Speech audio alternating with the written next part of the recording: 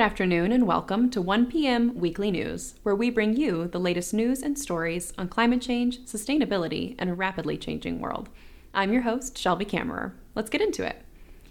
2 years ago at the UN Climate Change Conference in Glasgow, or COP26, world leaders agreed to phase out fossil fuel subsidies that incentivize dirty industry. At the time, many environmentalists spoke up to say that the language of the agreement lacked urgency and ambition. Those concerns have been proven correct. Since 2020, G20 countries' investments in fossil fuels have risen. Last year, they provided over $1 trillion in subsidies. Much of that funding comes from public money. But in Ecuador, the people have voted to stop the development of all new oil wells in the Yasuni National Park in the Amazon. The referendum passed by a margin of almost 20%. In the nation's capital, Quito, citizens also voted to block gold mining in a highland nearby the city. And indigenous leaders said, quote, "This is a major victory for all indigenous peoples, for the animals, the plants, the spirits of the forest, and our climate." In the UK, 1,200 academics from a large cross-section of research areas have come together to craft a letter pushing for climate advocacy. The letter is addressed to the Royal Society, a leading scientific institution in the UK with a mission to, quote, "recognize, promote, and support excellence in science and to encourage the development and use of science for the benefit of humanity." The academics' letter urges the society to officially condemn the fossil fuel industry where they have previously been silent or ambiguous. The society is set to meet with a group of the letter writers at a currently undisclosed time. Meanwhile, in Canada, startup company The Better Butchers just announced plans to open a 100% cultivated meat butchery by 2024. It would be the first of its kind worldwide. And in the U.S., the Department of Agriculture approved 2 lab-grown chicken companies this past June. Cultivated or cultured meat comes from the cells of animals, but a protein is grown in a lab without the need for a live animal.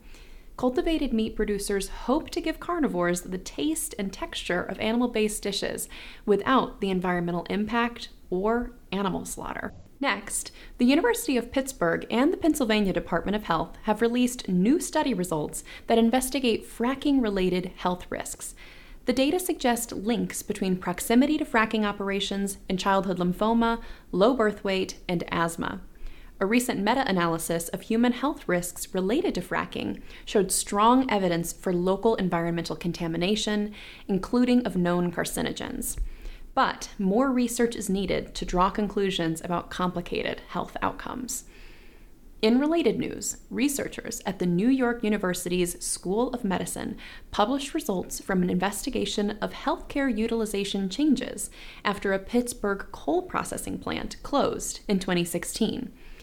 The study showed that local residents decreased weekly hospital visits for heart-related issues by 42% immediately after the shutdown. Hospitalizations continue to decline over the next 2 years as compared to the 3 years before the plant closed.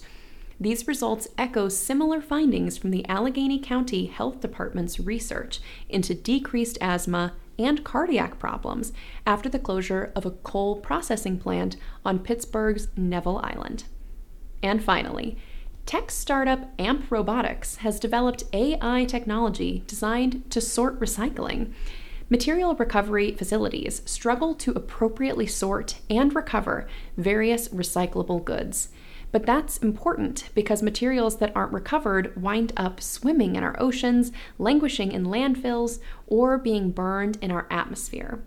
Currently, AI sorters are between 85 to 99% accurate, and the largest residential recycling company in the U.S., Waste Management, plans to invest $800 million to add them to their infrastructure. But these robots can't do everything, so keep cleaning out those peanut butter jars before you toss them in your blue bin. Those are the latest top-line environmental stories.